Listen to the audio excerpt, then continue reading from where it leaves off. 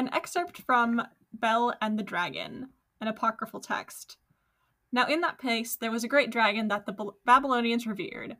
The king said to Daniel, "You cannot deny that this is a living God, so worship him." Daniel said, "I worship the Lord my God, for he is a living God. But give me permission, O king, and I will kill the dragon without sword or club." The king said, "I give you permission." Then Daniel took pitch, fat, and hair and boiled them together and made cakes, which he fed to the dragon. The dragon ate them and burst open. Then Daniel said, "See what you have been worshipping."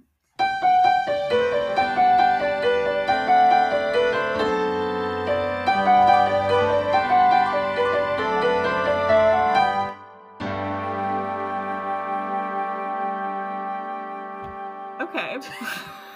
How does that even follow? But I don't know. And if anyone ever says like Christianity and witchcraft don't exist, it's like, I'm sorry, this is a witchy story. Like, also, okay, so technically it could be like a serpent. The text does, but I'm like, fuck no, there are dragons in the Bible. It's official now. Anyway, hi, I'm April Little. I'm Anna Dower. And on this episode of Reclaim the Garden, we are having a sort of introduction to the Apocrypha. And I guess we're going to start by defining what that is. So Apocrypha can kind of mean like one of two things. And so there are the books that are included in the Septuagint, an ancient Greek translation of the Old Testament, and also the books are included in the Latin Vulgate, a text that many Catholic Bibles use as their primary source. Like when translating the Catholic Bible in English, they use the Latin Vulgate. And I say Old Testament instead of Hebrew Bible, because we usually use that term on this show, because the Apocrypha are not in the Hebrew Bible, only in the Christian Old Testament.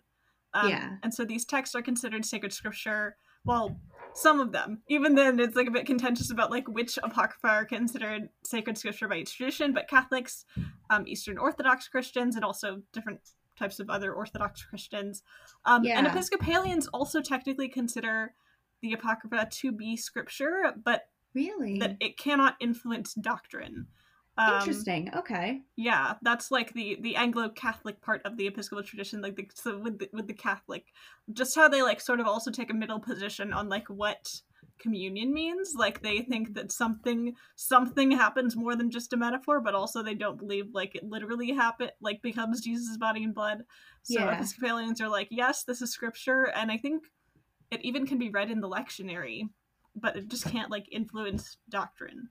Yeah, and I think I was also reading like in Lutheranism as well, there are aspects of the Apocrypha that are utilized as well, but again, I think similarly it's not considered like it's canon, but it's not, you know? Yeah, like scripture, but not quite as scripture. It's the B-sides of scripture. Yeah. But Apocrypha can also refer to, when we're talking about like what didn't make it into the New Testament, influential early Christian texts that did not get canonized, such as the Infancy Gospel of Thomas, the Gospel of Mary Magdalene, the Acts of Paul and Thecla, and the Martyrdom of Polycarp. And yeah, like, I mean, the canonization of the Bible is a lot more complicated than I feel like we were taught in evangelicalism, and that like they were like, oh yeah, every text they had to choose had to be the most authentic and had to prove authorship. But as we can see from some letters of quote unquote Paul, we can see that not all the books that were canonized had necessarily authentic authorship.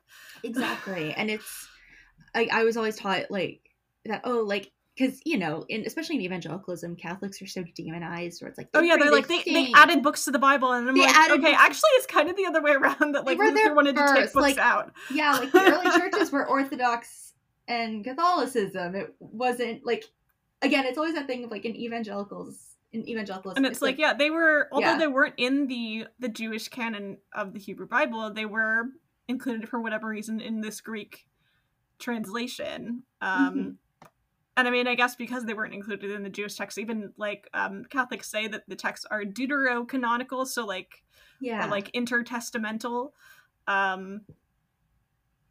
So yeah.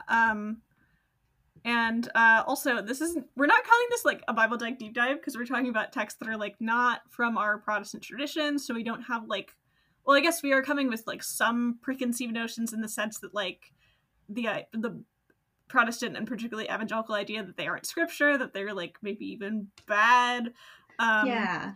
We would be very curious to hear from any listeners who are currently or ex-Catholic about their experience with these texts. But yeah, we're just looking at this content anew and discussing like historical cultural context, and I guess our first sort of reactions. And definitely we are using lots of Wikipedia and just kind of talking about the text, not necessarily going into a lot of interpretation, because Anna's finishing grad school and I'm just trying to enjoy my summer. So yeah, like we made the I don't know if it was a mistake necessarily, but back in January when we were trying to plan the year out loosely, we were like, episode so many times. We've postponed this episode a bunch. It just kind of became that thing of like, I'm the least busy I'm going to be, as are you. It's like we're still busy, but it's the least amount of busy. So it's like, might as well get it done now. And the Apocrypha and doing all that research, it's a lot.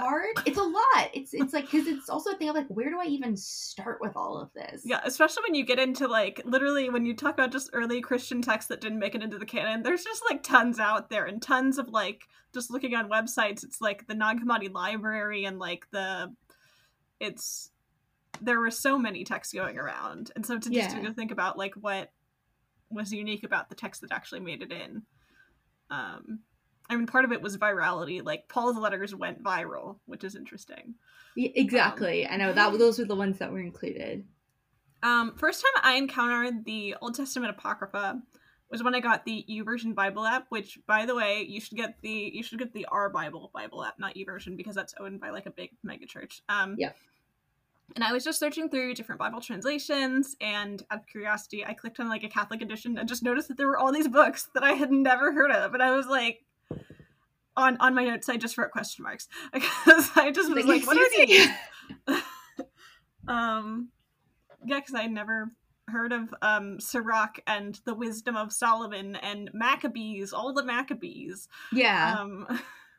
Yeah, the first time I heard of any of the Apocrypha was, okay, there was this book written years ago called Change of Heart, and it was by the author Jodi Picoult. She also wrote My Sister's Keeper. It's a lot of like courtroom dramas, doesn't matter, but there's one where it's kind of like there's kind of a parallel Jesus narrative to it, and they kind of talk about the Gospel of Thomas and the Gnostic Gospels and the Dead Sea Scrolls, and like it's a big melodramatic book. Like that really has, it's not a big part of the story, but I think that was the first introduction to, oh, there are more books in the Bible than, or potential stuff that was written during that time that aren't included in the Bible we have today. Yeah, for me, with like those non-canonical texts, when I took Intro to New Testament in undergrad, part of one of our assignments was to do like a group presentation on one of the non-canonical texts, and so I did Acts of Paul and Thecla.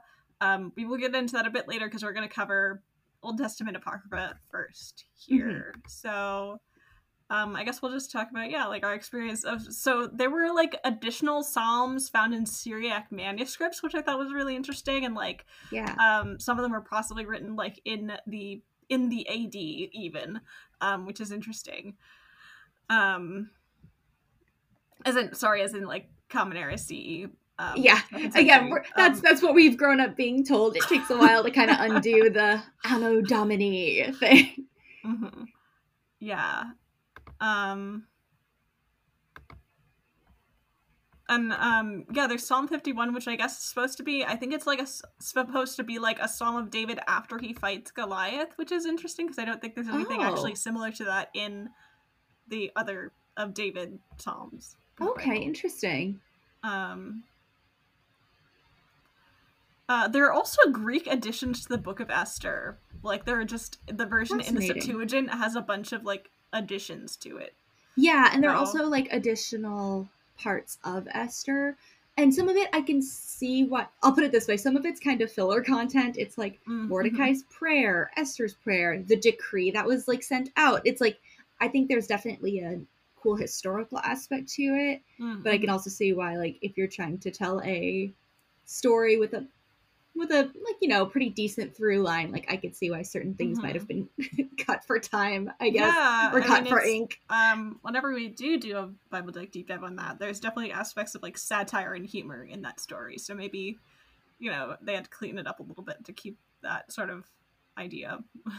Yeah, exactly. That was very interesting because again, it's not anything that we don't kind of already know or weren't already taught Mm-hmm. in Esther, but again, it just adds a little bit more historical context to it. Mm-hmm. The other stuff that I found, there was the prayer of Manasseh, which is Mm-hmm. mentioned in the Bible. It is Mm-hmm. mentioned in like, I want to say one of the Chronicles. Mm-hmm. Basically, he's this king who's given into idolatry and he's having a rough time of it. And he prays to God, saying, like, Lord, I am, but a worm. Like, please forgive me, like as you forgive those who love you. Please forgive me, a sinner. And God does. And then Manasseh's like, psych, and he goes back to kind of doing what he was doing. And again, this prayer is mentioned in the Bible. This king is mentioned in the Bible, but there is a whole text of this prayer, which was very interesting to read through. Yeah, I'm gonna sort of skim the letter of Jeremiah, and it's very. I mean, it definitely is like you read it and you're like, this isn't really the style of the prophets, but it's sort of still like prophetic in a sense that it's like warning against idolatry, I guess. Mm-hmm. Like it's not in the poetic style of prophets, but yeah. So. Yeah, and speaking of idolatry, the story that you started off with the dragon slash the Mm-hmm. serpent, which I personally, in my interpretation, I think it's very funny if it is just a lizard. Like it's this really small lizard that was just blown up. Like, look at your idol now. But also, Yeah. I can see how it would be very cool that it's a dragon. But similar to that, there is a story of Daniel seeing this idol that the people are like feeding food to it and drinks Mm-hmm. to it. And they're like, see, the idol like eats our food and is going to answer our prayers. And Daniel's like, nah, I don't think so. And so he puts like ash on the ground. Oh yeah. Which is funny because it's very similar to like when parents try to get their kids to believe in Santa Claus and they do like the Mm-hmm. footprints through the snow. And so he puts ash on the ground and then they're like, oh, see, like he ate again. And Daniel's like, haha, wait a minute, and looks at the footprints, and they are the same size feet as the king's wife and children. So they've been like going in and eating the food, and then they're all put to death. Praise be. You mean the priest's wives? The priest, sorry, yeah, the priest. Yeah. The king didn't kill his own wife in this particular story, I guess. But I know. I mean, there are a lot of kings. They kill a lot of wives. But yeah, and then but there's also like, and I'd be curious. I don't quite remember the story in the canonical book of Daniel, but there is in this like short. But so Bel and the Dragon is like the, I guess, the title of the apocryphal book, and it includes the story of Daniel in the lion's den, and it includes the prophet Habakkuk, which is Habakkuk is a canonical prophet book. Mm. So I'm interested as to see how that compares to the other version of Daniel in the lion's den. Yeah, absolutely. And then another book that I found it's called Sirach. It's also called Ecclesiasticus. You said that they got incelly in the end. I have got here. So like, here's the thing. It goes into a lot of stuff about social justice, which I actually really, really liked. Let me see if I can find it real quick. For people listening, we have so many tabs open right now, just trying to make sure we have all of our information straight. But when it comes to like social justice, it's Ecclesiasticus 4:1-10, which is, my child, do not refuse the poor a livelihood, do not tantalize the needy, do not add to the sufferings of the hungry, do not bait anyone in distress, do not aggravate a heart already angry, nor keep the destitute waiting for your alms. Do not repulse a hard-pressed beggar, nor turn your face from the poor. And it keeps going on like that, which is like, oh, that's really cool. It's very similar to the teachings of Jesus. But then it gets into the women, and I don't even know where to start. Because again, it's weirdly incelly. So chapter 9 is, do not be jealous of the wife you love. Do not teach her lessons in how to harm you. Keep in mind, I just want you all to picture like a neckbeard wearing a fedora when you hear this. So do not put yourself in a woman's hands, or she may come to dominate you completely. Do not keep company with a prostitute in case you get entangled in her snares. Do not dally with a singing girl in case you get caught by her wiles. Do not stare at a pretty girl in case you and she incur the same punishment. Do not give your heart to whores or you will ruin your inheritance. And then but wait, there is more. Let me try. And there's like quite a few chapters of this. My jaw is dropping right now. Oh yeah. And this is like, again, I think about people like Mike Pence, because it does go into like the don't sit with a woman that isn't your wife. But okay, in chapter 42, starting at verse 9, is unknown to her, a daughter keeps her father awake. The worry she gives him drives away his sleep in her youth in case she never married in case she should be disliked. As a virgin, in case she should be defiled and found with child in her father's house, having a husband, in case she goes astray, married, in case she should be sterile. Your daughter is headstrong? Keep a sharp lookout that she does not make you the laughing stock of your enemies, the talk of the town, the object of common gossip, and put you to public shame. Do not stare at any man for his good looks. Do not sit down with women, for moth comes out of cloth and women's spite out of woman. Better a man's spite than a woman's kindness. Women give rise to shame and reproach. You okay? Yeah. I'm just thinking, I remember like once talking to like a queer Episcopal priest, and she was like, yeah, someone was like quoting from probably that book, and she was like, I'm glad that the Apocrypha can't influence doctrine. I know, geez. There is one verse that made me giggle. So whenever anyone says like, oh, like respect your elders, it says, do not be ashamed to correct a stupid person or fool or an old dotard who bickers with young people. Then you will show yourself really educated and win the approval of everyone. Oh my god, we need to post that on Facebook. Which I think, again, there are two ways of seeing that, especially now after reading all of the incel stuff out loud, where it's like, it could be like a, like, don't take crap from older people, but also like, oh, argue with people on the internet and they'll see that you're right, which I just think is very funny. But also, apparently, this book also really loves slavery as well. So, right? It's yikes on trikes. Let me see if I can. Wisdom, in Ben Sara's view, is synonymous with the fear of God and sometimes is identified in the text with adherence to the Mosaic Law. The maxims are expressed in exact formulas and are illustrated by striking images. They show a profound knowledge of the human heart, the disillusionment of experience, and a fraternal sympathy with the poor and the oppressed. By contrast, some people feel Sirach exhibits little compassion for either women or slaves. He advocates distrust and possessiveness over women and the harsh treatment of slaves, which presupposes the validity of slavery as an institution, positions which are not only difficult for modern readers, but cannot be completely reconciled with the social milieu at the time of its composition. Also, weirdly enough, this book like explicitly mentions physicians. Like, it mentions like going to the doctor because God created the doctor, which is like, thank you. Well, like, again, these texts were probably not like, they were written again in Common Era time and not before Common Era. Absolutely. So. It's just really fascinating to read, and it's like, oh, I'm glad some of that wasn't included, because church already does not like women anyways. No need to add to that. Let's talk about all of the Maccabees books. So I guess just guessing from the title, I was like, the story of Hanukkah is in here somewhere, right? Because like, I think it's in to, like, the Maccabean Revolution. I think it's the first Maccabees is where it is. And yeah, what's interesting, I guess most of the Maccabees books are historical, except for Fourth Maccabees, which is only considered canon, I think, in like, actually, I think it's not. I think it's only ever in the appendix of certain like Eastern Orthodox Bibles, but it starts off with like philosophy and wisdom, but also, honestly, I mean, it literally says like it starts off with Fourth Maccabees, the subject that I am about to discuss is most philosophical, that is, whether pious reason is sovereign over the passions. And that just doesn't sound like the Bible. No.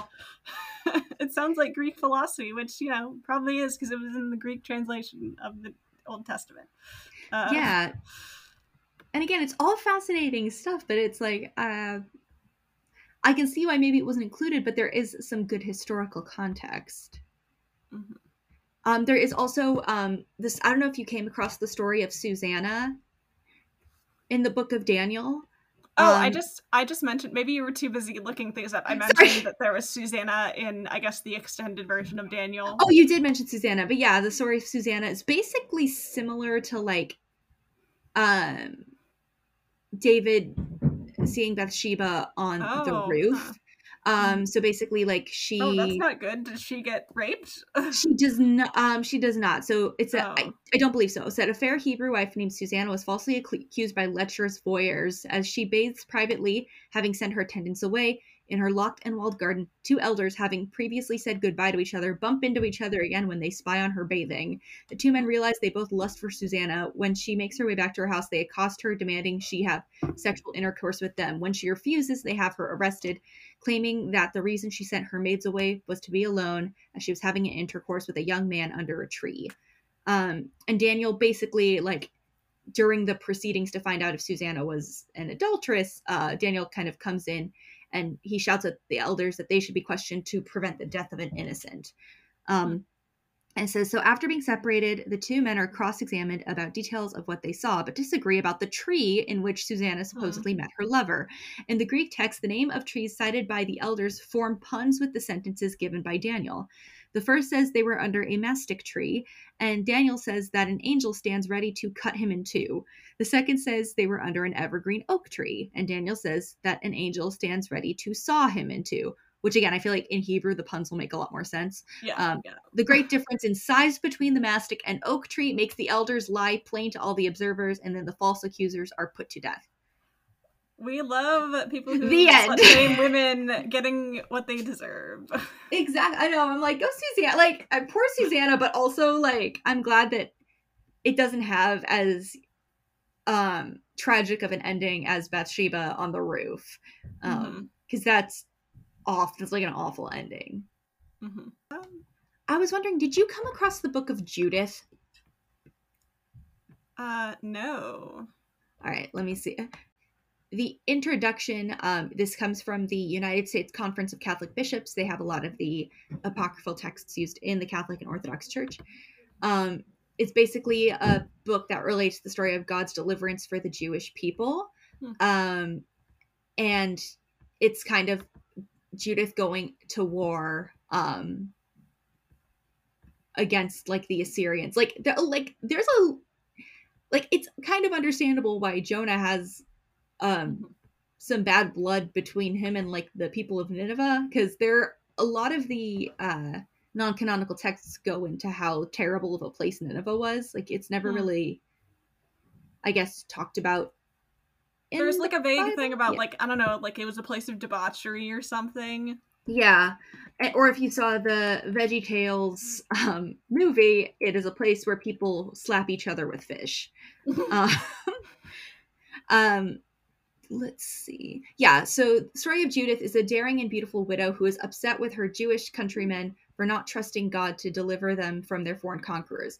And even reading this, she just sounds angry, which you don't get that kind of anger from a woman typically in the Bible. So that was like really cool to be able to read. Nice. So she goes with her loyal maid to the camp of the enemy general Holofernes. I don't know if I pronounce Holofernes, with whom she slowly ingratiates herself, promising him information on the Israelites. Gaining his trust, she is allowed access to his tent one night as he lies in a drunken stupor. She decapitates him, takes his head back to her fearful countrymen. The Assyrians, having lost their leader, disperse and Israel is saved. Though she's courted by many, Judith remains unmarried for the rest of her life. That's a jail level badass, man. Taking back a guy's head. And let it be known, when you look up Book of Judith, the first painting that comes up is Judith holding the head of the guy.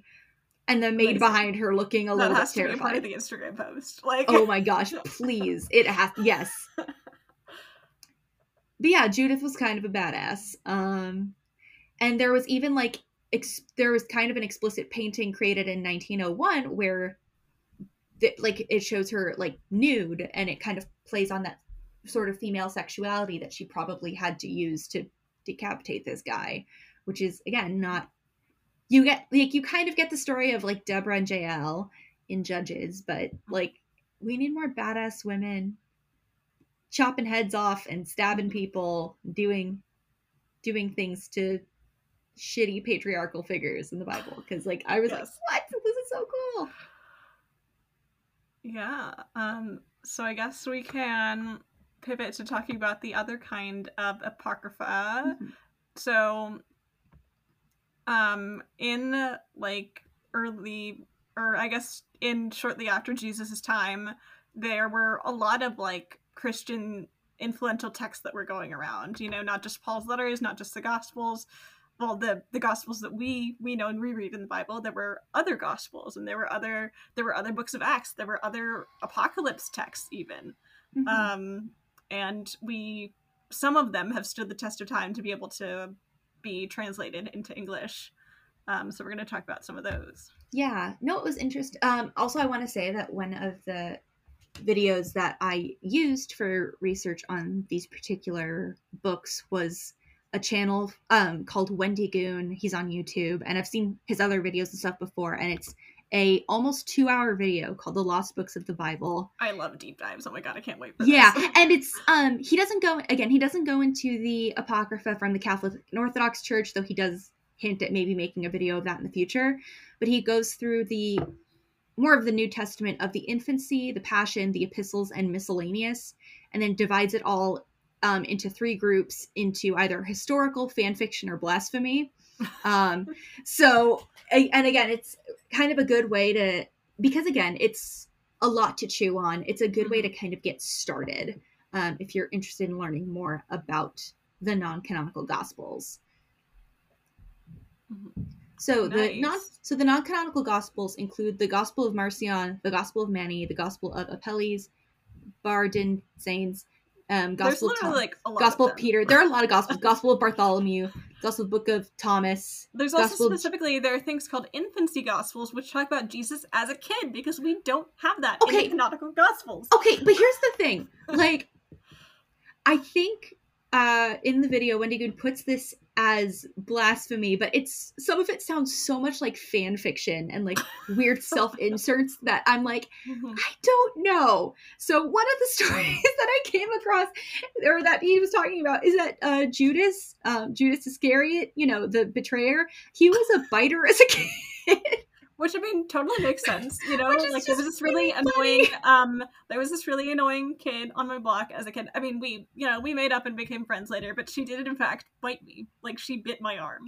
God. And again, it's like the thing of either, like, Judas was an asshole, or Judas was, like, the kind of neurodivergent where it's like, I don't know how to self-soothe, I need to bite things, but, like, they put him as, like, being possessed by a demon, and so he goes and bites people, and he gets out of his parents' grasp one day, and he bites the baby Jesus, and when he bites Jesus, he is healed. And then at the end, they're like, the person that was the biter was Judas, who would later betray Jesus. And it was like, what? That does feel so fan fiction, my God. Again, also, it feels very fan fiction. I mean, like, honestly, yeah, maybe, like, I mean, when you look at the infancy Gospels, it kind of makes sense why they didn't, like, actually write about, like, the canonical Gospels didn't include text about Jesus as a child, because, like, they're just kind of scary and weird. Like, Jesus, like, curses children, and the response is that they die. Jesus literally, like, makes children die in these texts. Like, yeah, there's a whole story where I guess, like, the Jesus and his buds were all playing on a roof together as kids, and one of the kids fell off. Mm-hmm. And everyone blames Jesus for it. They're like, I guess Jesus is kind of an asshole. And, like, Jesus did it. He's like, I didn't do it. I can prove it to you. He brings the kid back to life just so the kid can say, Jesus didn't do it. I fell. Yeah, I guess even though John said that Jesus' first miracle was turning water into wine, these people wrote texts about Jesus doing all kinds of other things, like even creating sparrows out of clay. Yeah. I know, I'm like looking through right now, and a lot of this comes from the Gospel of Thomas. He also brings to life dried fish. So 3 miracles. This reverses his earlier acts. This would include resurrecting 2 boys and healing the blind parents. Like, there's more. Like, he resurrects a couple of kids. Resurrects a friend who fell from a roof. Heals a man who chopped his foot with an axe. And then there's the 3 miracles of carries water on cloth, produces feast from a single grain, and stretches beams of wood to help his father finish constructing a bed. He also heals James from snake poison, resurrects a child who died of illness, and resurrects a man who dies in a construction accident.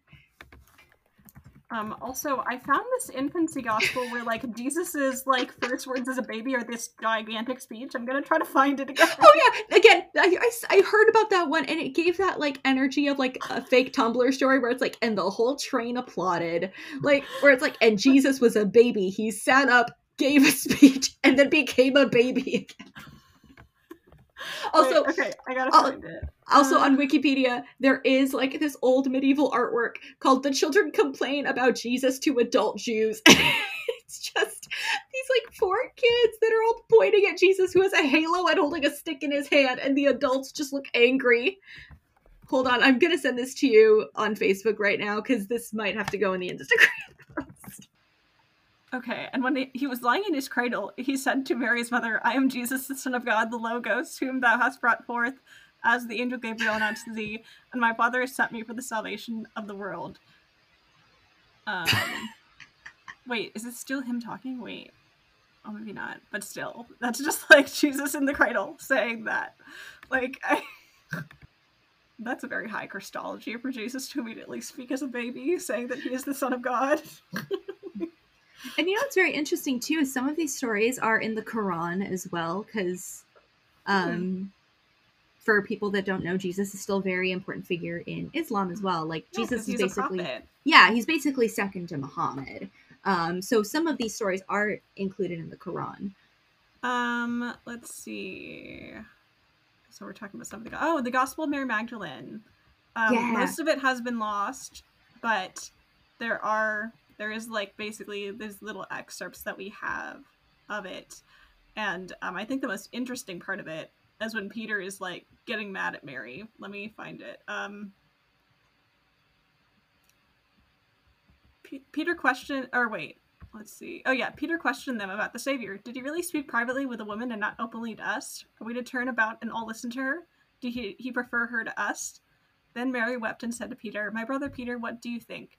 Do you think that I have thought this up myself in my heart, or that I am lying about the Savior?" Levi answered and said to Peter, "Peter, you have always been hot-tempered." Hot take, I agree. That's not even a hot take. That's just accurate. No, I see you contending against the woman like the adversaries. But if the Savior made her worthy, who are you indeed to reject her? Surely the Savior knows her very well. Yeah, that is why he loved her more than us. Rather, let us be ashamed and put on the perfect man, and separate as he commanded us and preach the gospel, not laying down any other rule or other law beyond what the Savior said. And when they heard this, they began to go forth to proclaim and to preach. Because Mary had this, like, whole... Mary had this whole, like, sort of knowledge that she was giving the disciples. And particularly, this is from a very, like, Gnostic perspective. So the language is specifically, like, it is intentionally vague. Because part of Gnosticism, which was an early sort of Christian movement that was deemed to be heretical by, I guess, the, like, Catholic Church... It was all about finding the secret knowledge of Jesus. And so, like, a lot of these Gnostic texts can be vague because it's like you have to have, like, the secret knowledge of Jesus to be able to understand them. And also, it has very much a rigid dualism of mind-body, material-spiritual. You know, it's like the body is bad, spirit is good. Paul did not help with that. Yeah. You know, Paul, because I mean, part of me like reads Paul and I'm like, isn't this also Gnosticism? But okay, Catholic Church, you said it's bad, but yeah, and it's it's interesting because it like this is what happens at the resurrection as well. Like the men do not believe Mary Magdalene or any of the other women that were present to see Jesus after rising from the dead. So it like checks out. Like I would not be shocked. Yeah, I also just love that line where Levi's like, "Peter, you have a bad temper, so..." Which is just funny. That's really funny to me. Also, what's very interesting too is in the Syriac infancy gospel, It's believed, and this is just a tiny thing, but it also kind of, again, makes sense. Oh yeah, that's the one, I believe the Syriac one that's the one I read from, where Jesus like says from the cradle. Gotcha. Oh yeah. And then, but it's interesting because one thing that's pointed out is that like the three magi were probably Zoroastrian, which was a Persian religion at the time. It still has the tiniest bit of a following today, but it's kind of considered an ancient religion, which again, that's just like, oh, that's actually kind of cool. It's just another thing. There's also a history of Joseph the carpenter. There's also belief. I wonder if there's anything that like talks about what happened to Joseph, because he's only in the beginning, like at Jesus's birth and Jesus at age 12, and then he's like never seen again. Like... So it's interesting because it weirdly talks about Mary quite a bit.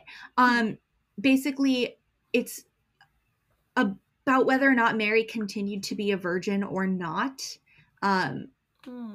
No wonder the Catholic Church didn't want that in there, because and so no, but it's interesting because like particularly in this history of Joseph the carpenter, again, they agree with the virginity of Mary and proclaims that Joseph had 4 sons and 2 daughters from a previous marriage, which would become Jesus's siblings. And then Joseph's death takes up a substantial... That brings into all sorts of other weird things, like because it's interesting because I remember like in the Bible, or in the canonical Gospels, it says that like, you know, once Joseph found out that Mary's pregnant, he was like, oh, should I still be with her? But if he had like children from a previous marriage, he also would be in a position of like, I don't know, disgrace in their society too. And it also says that wife, but it doesn't really go into the base to like a lot of it doesn't go into a whole lot of like Joseph's life. So basically it kind of paraphrases the Gospel of James, and then it kind of stops at the point of Jesus's birth, and then it basically says Joseph was miraculously blessed with mental and physical youth, dying at the age of 111. And then Joseph's death takes up a substantial portion of the text, and he lets out a significant prayer, including his last words, a series of lamentations about his carnal sins. About 50% of the work is an extension of the death scene, in which the angel of death, as well as the archangels Michael and Gabriel, appear to him.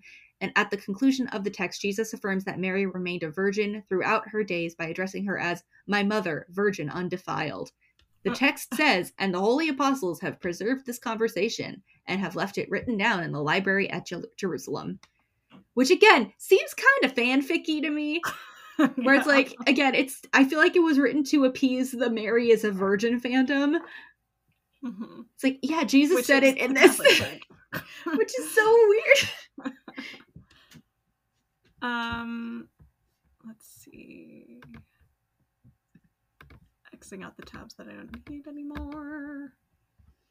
Let's talk about the acts of Paul and Thecla. Yeah. Is it Thecla or Thecla? I don't know. Doesn't matter. Greek, it's fine. Thecla is this young virgin girl who is swept up by Paul's message, which, you know, has a lot to do with virginity for some reason. It's kind of weird. Crazy. Paul talking about virgins and sex and marriage? Insane.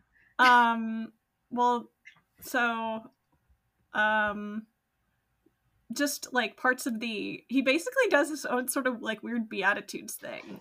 Paul went to the house of Onesiphorus, and he was like in prayer, breaking bread, and hearing Paul preach the word of God concerning temperance and the resurrection in the following manner. The first one is like straight up from one of the Gospels. Blessed are the pure in heart, for they shall see God. Blessed are they who keep their flesh undefiled, for they shall be the temple of God. Blessed are the temperate, for God will reveal himself to them. Blessed are they that abandon their secular enjoyments, for they shall be accepted of God. Blessed are they who have wives as though they had them not. So I guess, like, don't have sex with your wives. Paul was a salty asexual. For they shall be made angels of God. Again, mostly just focusing on the things that are referring to virginity here. Blessed are they who for the love of Christ abandon the glories of the world, for they shall judge angels and be placed at the right hand of Christ, and shall not suffer the bitterness of the last judgment. Blessed are the bodies and souls of virgins, for they are acceptable to God and shall not lose the reward of their virginity, for the word of their Father shall prove effectual to their salvation in the day of his Son, and they shall enjoy rest forevermore. And Thecla, for some reason, is hearing this and is just like, she just like keeps listening and isn't able to like leave hearing Paul. And then there's this guy who is supposed to marry Thecla, but then Thecla's like, no, I'm not gonna marry you. Tamaris, I guess, is the guy, and he's like sad losing the spouse. And I think, basically Thecla goes with Paul, and this is very much of an abridged version. I'm mostly just skimming over this. And I remember, like, part of me is like, when I'm reading this, I'm like, I swear to God, I read like an even more wild version where like she, like, I know she does go through some shit in what I'm reading here, but she goes, I'm like reading through it, it's like she goes through about like 4 different deaths. Like first she's like, and she saved every out time. Of all of them easily. Like so, like stripped naked, Thecla was put on the fire, but was saved when God sent a miraculous storm to put out the flames. Thecla was sentenced to be eaten by wild beasts. To ensure that her virtue would be intact at her death, Queen Antonia Tryphania took her into protective custody. She was tied to a fierce lioness and paraded through the city. Again, she was stripped naked, thrown into the arena where the lioness protected her from a bear, and died while killing a lion that belonged to Alexander, who I think was a guy that was trying to get with her. Believing in that day that the arena would be her last chance to baptize herself, Thecla jumped into a vat of water and contained ravenous seals or sea calves in some versions of the story. Seals they're so sweet.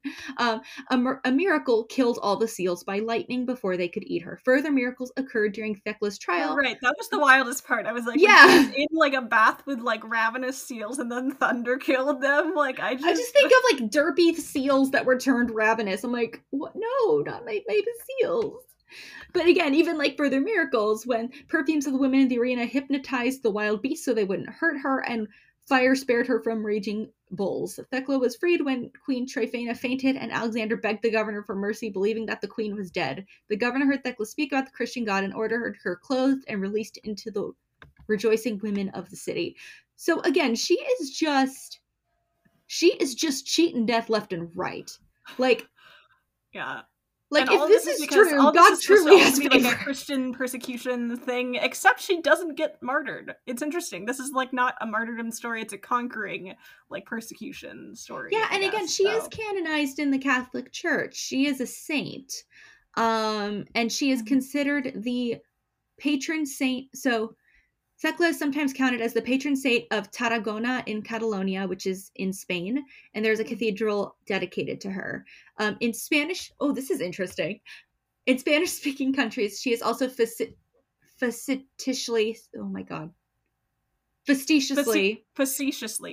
I just had a moment. I'm sorry. How is it spelled?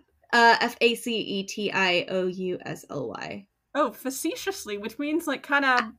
Yeah, like, I know the word. I think my brain just turned into goo seeing it written out.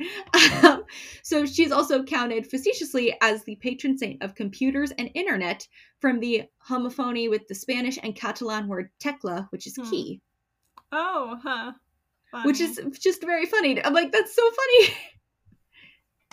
We love our patron saint of the internet. Oh my god. Well, yeah, and I mean, reading the story, probably like this didn't actually happen to her. Thecla might even come from this story, but yeah, and again, it's interesting that none of this is mentioned, because again, it's that thing of like a woman being in power of some kind, and a woman kind of being seen as sort of divine in a way, and being canonized. And again, I think that is very much a Protestant sort of thing, where it's just like, oh, we can't show this woman being in power, which sucks, because I love learning about these different saints. I love learning about these different stories. Right now I'm also looking at the Gospel of Judas, which is supposed to be like, this is wild, it's supposed to be A secret message of judgment Jesus spoke with Judas Iscariot over a period of 8 days, 3 days before he celebrated Passover. Whoa. Yeah. And it was the Gospel of Judas? Yeah. Oh, there it is. Yeah, according to the text, Judas is the only one of Jesus' disciples who accurately understands the words of his master. This gospel contains few narrative elements. Essentially, the gospel records how Judas was taught by Jesus the true meaning of his message. See, this is something that sounds kind of fanficky as well. Like, we gotta write our... Judas like, wasn't bad, actually. I know, like, he wasn't, like... He's just a soft boy who really understood the message of Jesus, which...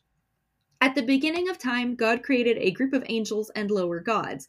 12 angels were willed to come into being to rule over chaos and the underworld. The angels of creation were tasked with creating a physical body for Adamus, who became known as Adam. Gradually, humanity began to forget its divine origins, and some of Adam's descendants became embroiled in the world's first murder.